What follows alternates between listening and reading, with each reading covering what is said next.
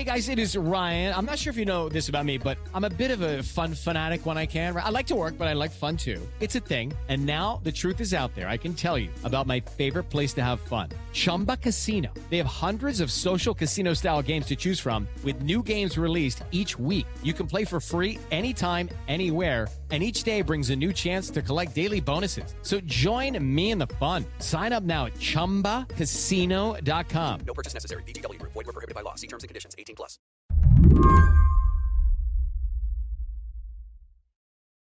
When I asked Slate's Dahlia Lithwick to try to picture Donald Trump's last day in office, she couldn't do it.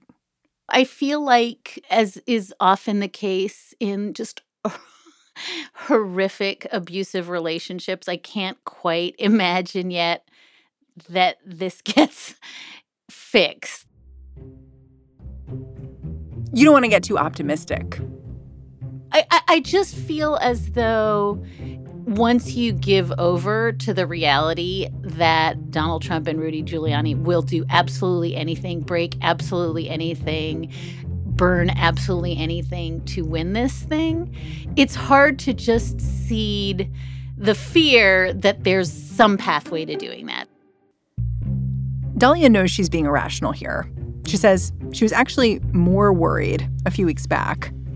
Now I think he's going to go, and he's going to go clawing the carpet on his way out, kicking and screaming, but go he will. But I do think that there is this real question about, does he take off for some foreign land? Does he, pardon himself on the way out?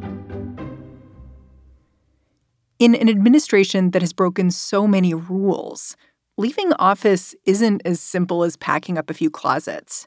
Leaving the White House makes the president much more vulnerable to prosecution, which up until now, he's managed to avoid. You know how I think of Inauguration Day? I think of the day that Trump leaves office as a sort of Harry Potter moment where he's had this magical protection for the last 4 years, this charm that's kept him unprosecutable. And that's the day that charm breaks. I think that's really true. And I think that we're in this weird moment now where there's an awful lot of Democrats who feel as though this doesn't end well unless somebody is marched off in handcuffs and an orange jumpsuit. Like, there needs to be a reckoning and there needs to be consequences. Otherwise, we're just holding our breath until the Tom Cotton administration crimes again. And I think there is another strand of this that says, not unreasonably, more than 70 million people think that Donald Trump did nothing wrong. And if the Biden Justice Department starts gunning for Trump or his Confederates the first week, the country splits apart. Well, because how many potential investigations is the president staring down once he's out of office? I mean, it really depends. This is the conversation that's happening now, which is, what would a future Biden Justice Department start to investigate him for? But I think that there's this whole theoretical question about who's on the hook for child separation at the border, who's on the hook for other lawless actions. And I think that gets really, really tricky. That's where everybody seems to be stuck. Today on the show, what should accountability look like for President Trump? And will President-elect Biden be the one who makes it happen? I'm Mary Harris. You're listening to What Next? Stick around.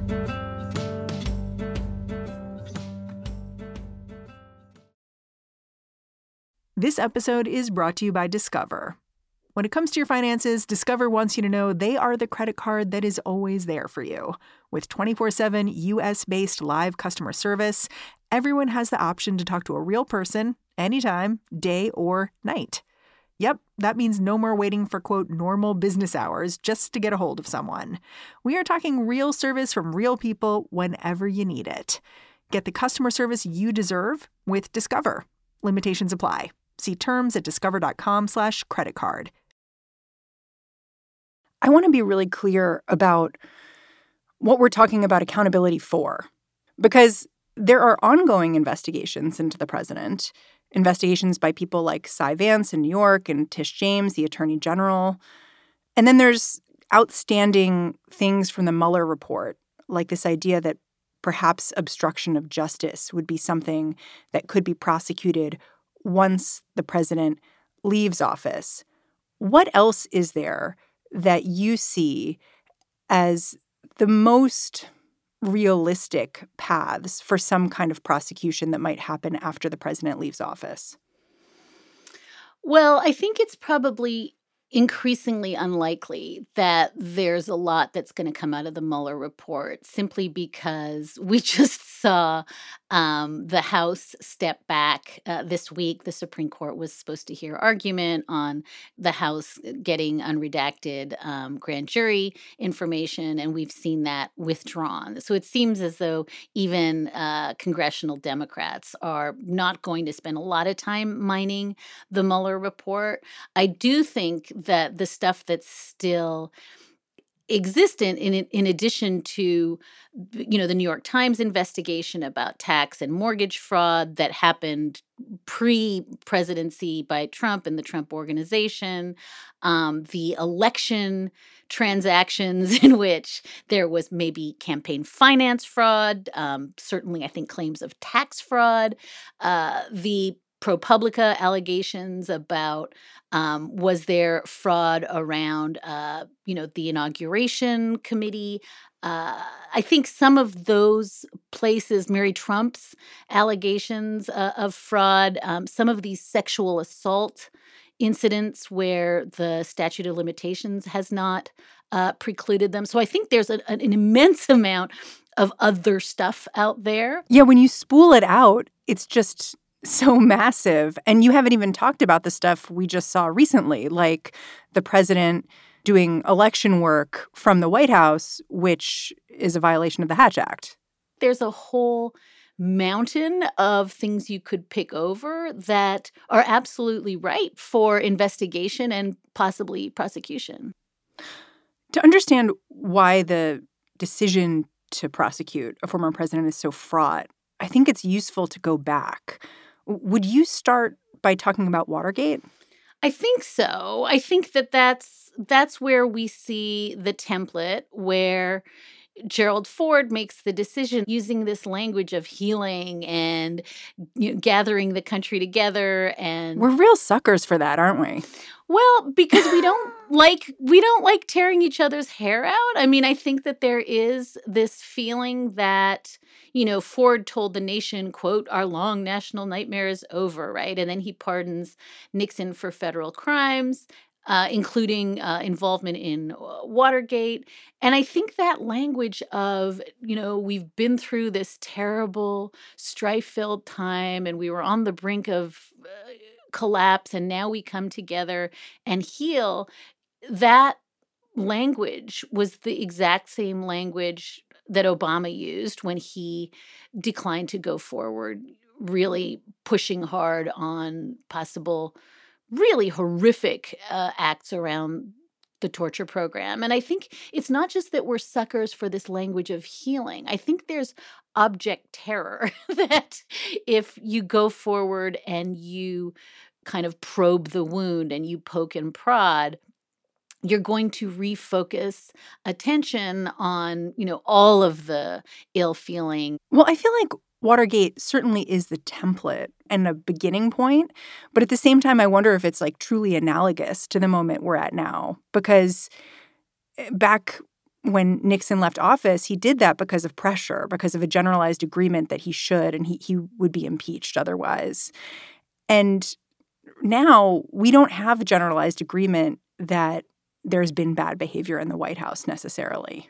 Absolutely. I mean, I think that in a lot of ways, Watergate breaks down. One is, as you said, the country was in agreement that Nixon was a bad actor. And I think when Ford Gerald Ford explained why he did the pardon. He said, to shift our attention from the pursuit of a fallen president to the pursuit of the urgent needs of a rising nation, right? Like a fallen president. Here's Ford saying, the guy's just broken. Let's move on. Whereas now, nobody would say Trump is a fallen president. There's no consensus that, this poor broken man, let's move along. I think that there's a real strain of he's the real president. There's been massive fraud and an injustice was done, if it was done, to him. So you're right. I think there's no consensus there.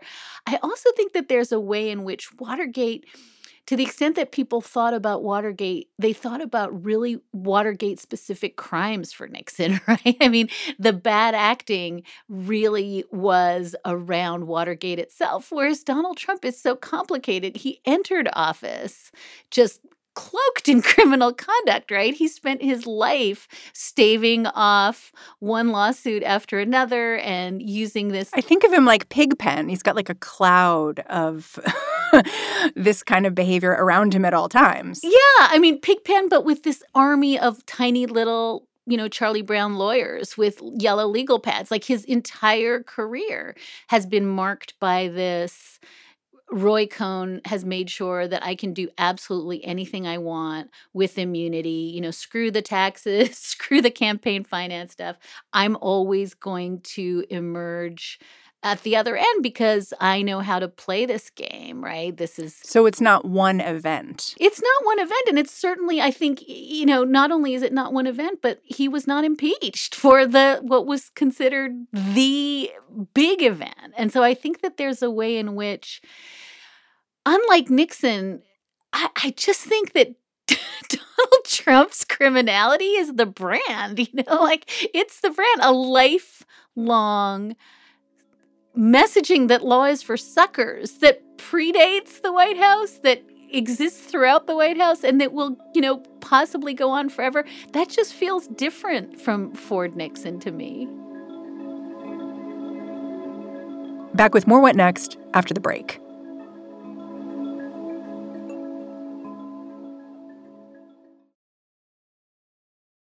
Without the ones like you, who work tirelessly to keep things running, everything would suddenly stop. Hospitals, factories, schools, and power plants, they all depend on you. No matter the weather, emergency, or time of day, you're the ones who get it done. At Grainger, we're here for you with professional-grade industrial supplies. Count on real-time product availability and fast delivery. Call, click Grainger.com, or just stop by. Grainger, for the ones who get it done.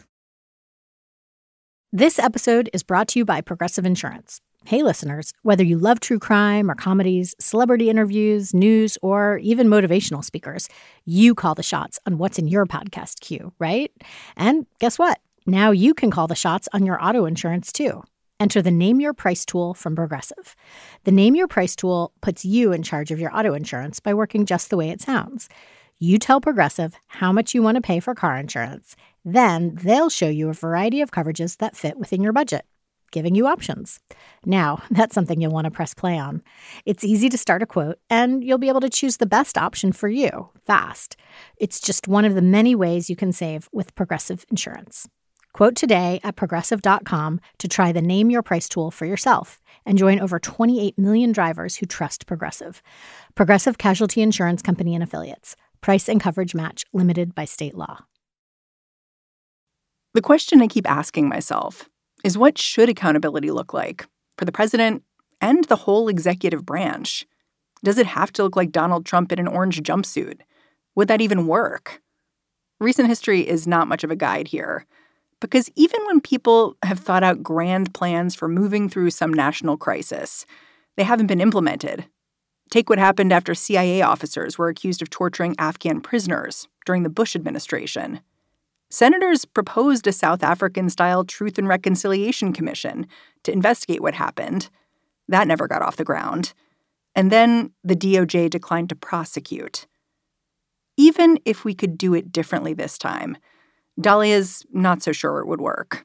What I keep getting stuck on, Mary, is that you can't do truth and reconciliation without truth, without some first principles around what happened and what didn't happen. And so when I think about a reckoning, in some ways, I'm almost more interested in what if we reinstated robust inspectors general, right? After Trump has fired all of them and after he has kneecapped the ability of agencies to police themselves and to report on what really happened. I mean, would it be a good start so that we could see what had actually happened at DHS, what had actually happened at Justice? Would that matter? And I don't know, but I guess it's part of my larger plea to broaden the scope of this beyond criminal liability for Donald Trump himself, and to think in terms of a much, much bigger toolkit of how could we get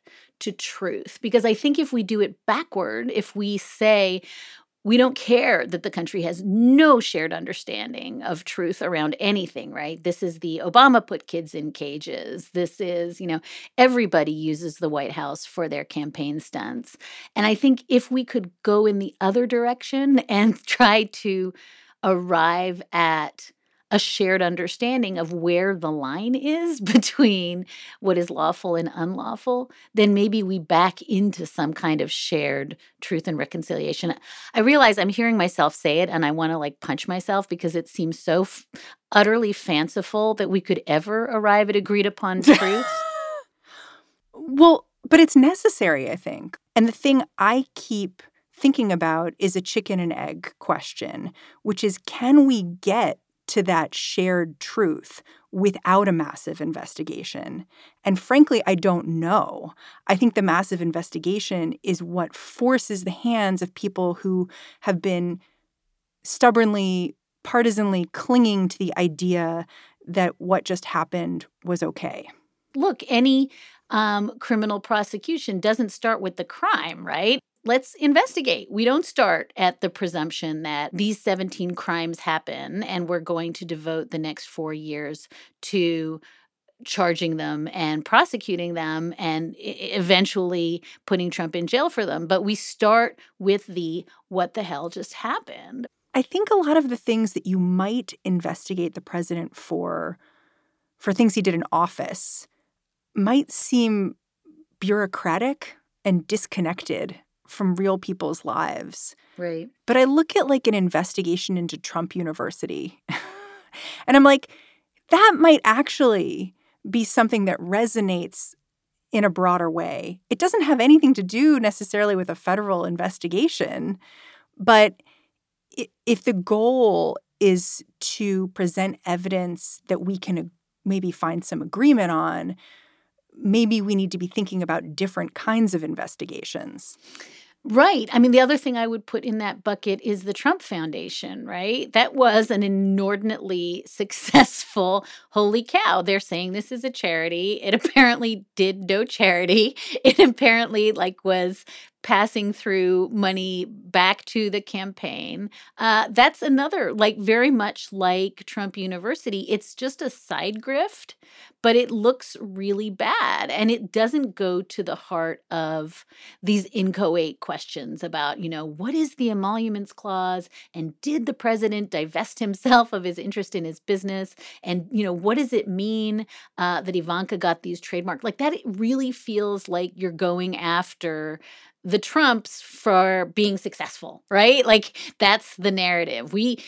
Democrats just want to penalize Trump for being a great businessman. And I think you're right. Some of whether it's Trump University or the foundation that gets shut down, I think that those are not investigations of Trump for being a great businessman. Those are clearly long cons and Ponzi schemes that when they're revealed to be such, you don't have a massive public outcry from Trump supporters saying, this was a witch hunt. I don't think this was a fishing expedition. You hear people say yeah, that's probably really bad to take money from old people who want to be. And real regular people were impacted. Yeah. So maybe there's a way, again, to start from these sideways reforms. Yeah. I mean, there are so many changes that have to happen, not through prosecution, but just at the bureaucratic level so that the presidency is protected so that it is not as open to graft as it seems to be at the moment. I wonder if there are a few things you'd point out as, something that's a norm now that you'd rather see calcified into law. I would just say reverse engineer. What do you do when you have all these acting heads, right, who are not Senate confirmed and who can apparently do whatever they want with impunity? How do we fix that? How do we fix the Hatch Act so that if Trump uses the White House itself as a campaign event, that there are real consequences to that? So putting teeth into the Hatch Act so that the office of the presidency can never again be weaponized as part of a campaign. So I think it's almost seeing in the breach, and you can actually even start with the self-dealing and the emoluments and the corruption stuff. You can look at the campaign finance laws that seem not to have been robust enough. I mean, I guess we'll see, but not to have been robust enough to tag Donald Trump for campaign finance violations. So I think it's going back and seeing wherever there was a soft spot or a weakness and bolstering it.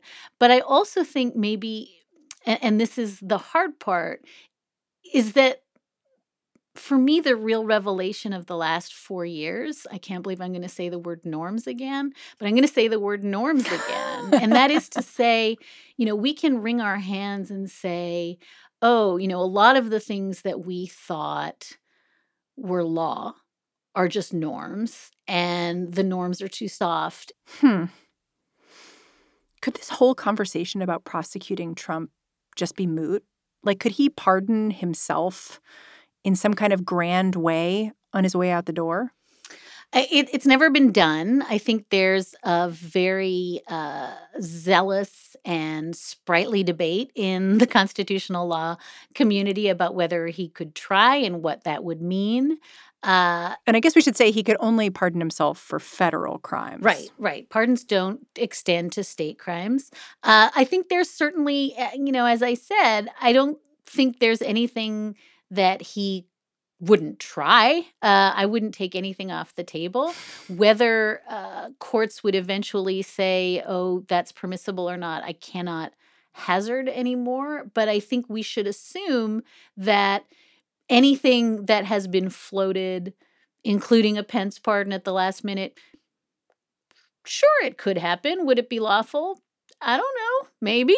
And could he pardon himself just in a way, like even if he's not charged with anything yet, he just like kind of gets like a get out of jail free card? He could certainly try to pardon himself. There's a real question about whether it's permissible, and the scope of what he could pardon himself for is also a question. And then there is this other alternative where he leaves office right before his term ends on January 20th.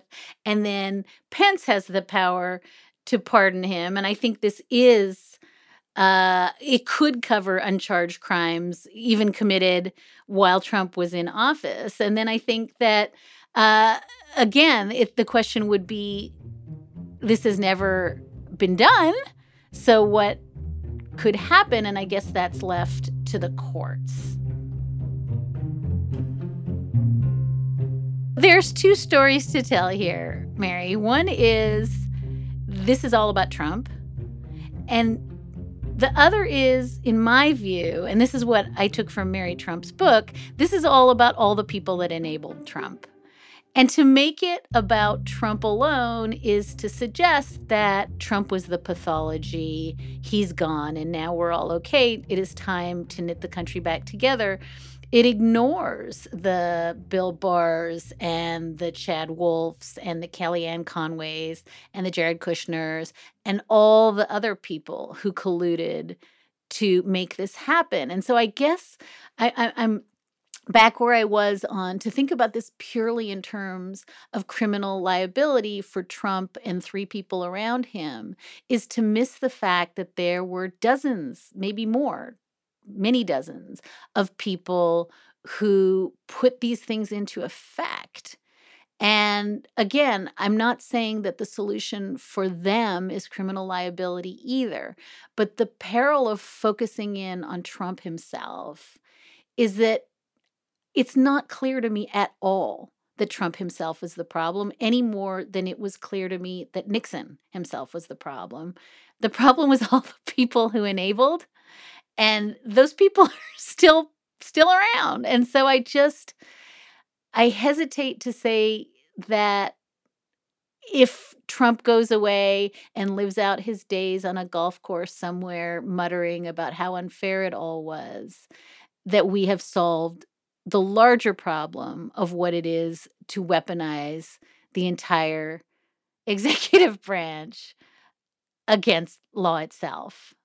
I think the existential error is to think that the problem goes away with Trump. Well, so where do we look to see if this structural accountability is going to happen? Like, are you looking towards who Joe Biden appoints as his attorney general to give you some clues, or something else? The central challenge is going to be that anyone, whether it's Eric Holder or Sally Yates, anyone who is a lifer at the Justice Department is going to tell you the exact same thing, which is the Justice Department, in order to function, in order to do what it has to do, needs to be independent of the president. And that it doesn't matter what Joe Biden says about who the Justice Department is going to investigate and prosecute, because in order to get back to the halcyon days pre-Trump, we need to reinstate the wall between DOJ and the executive branch. And so I think it almost, by definition, the person who will be his attorney general is going to believe that thing. And that thing will be the thing that in some sense will help to protect Trump and his Confederates from what looks like, oh, you're just criminalizing politics. Dahlia Lithwick, thank you so much for joining me. Mary, thank you. As always, it's a pleasure. Dahlia Lithwick covers the courts and the law for Slate, and she's the host of the podcast Amicus. If you haven't, you should really check it out. And that's the show. What Next is produced by Daniel Hewitt, Elena Schwartz, and Mary Wilson, and we're getting some help from Franny Kelly. We're led by Allison Benedict and Alicia Montgomery. Tomorrow in this feed, stay tuned for our Friday show, What Next TBD with Lizzie O'Leary. I'm Mary Harris. I will catch you back here next week.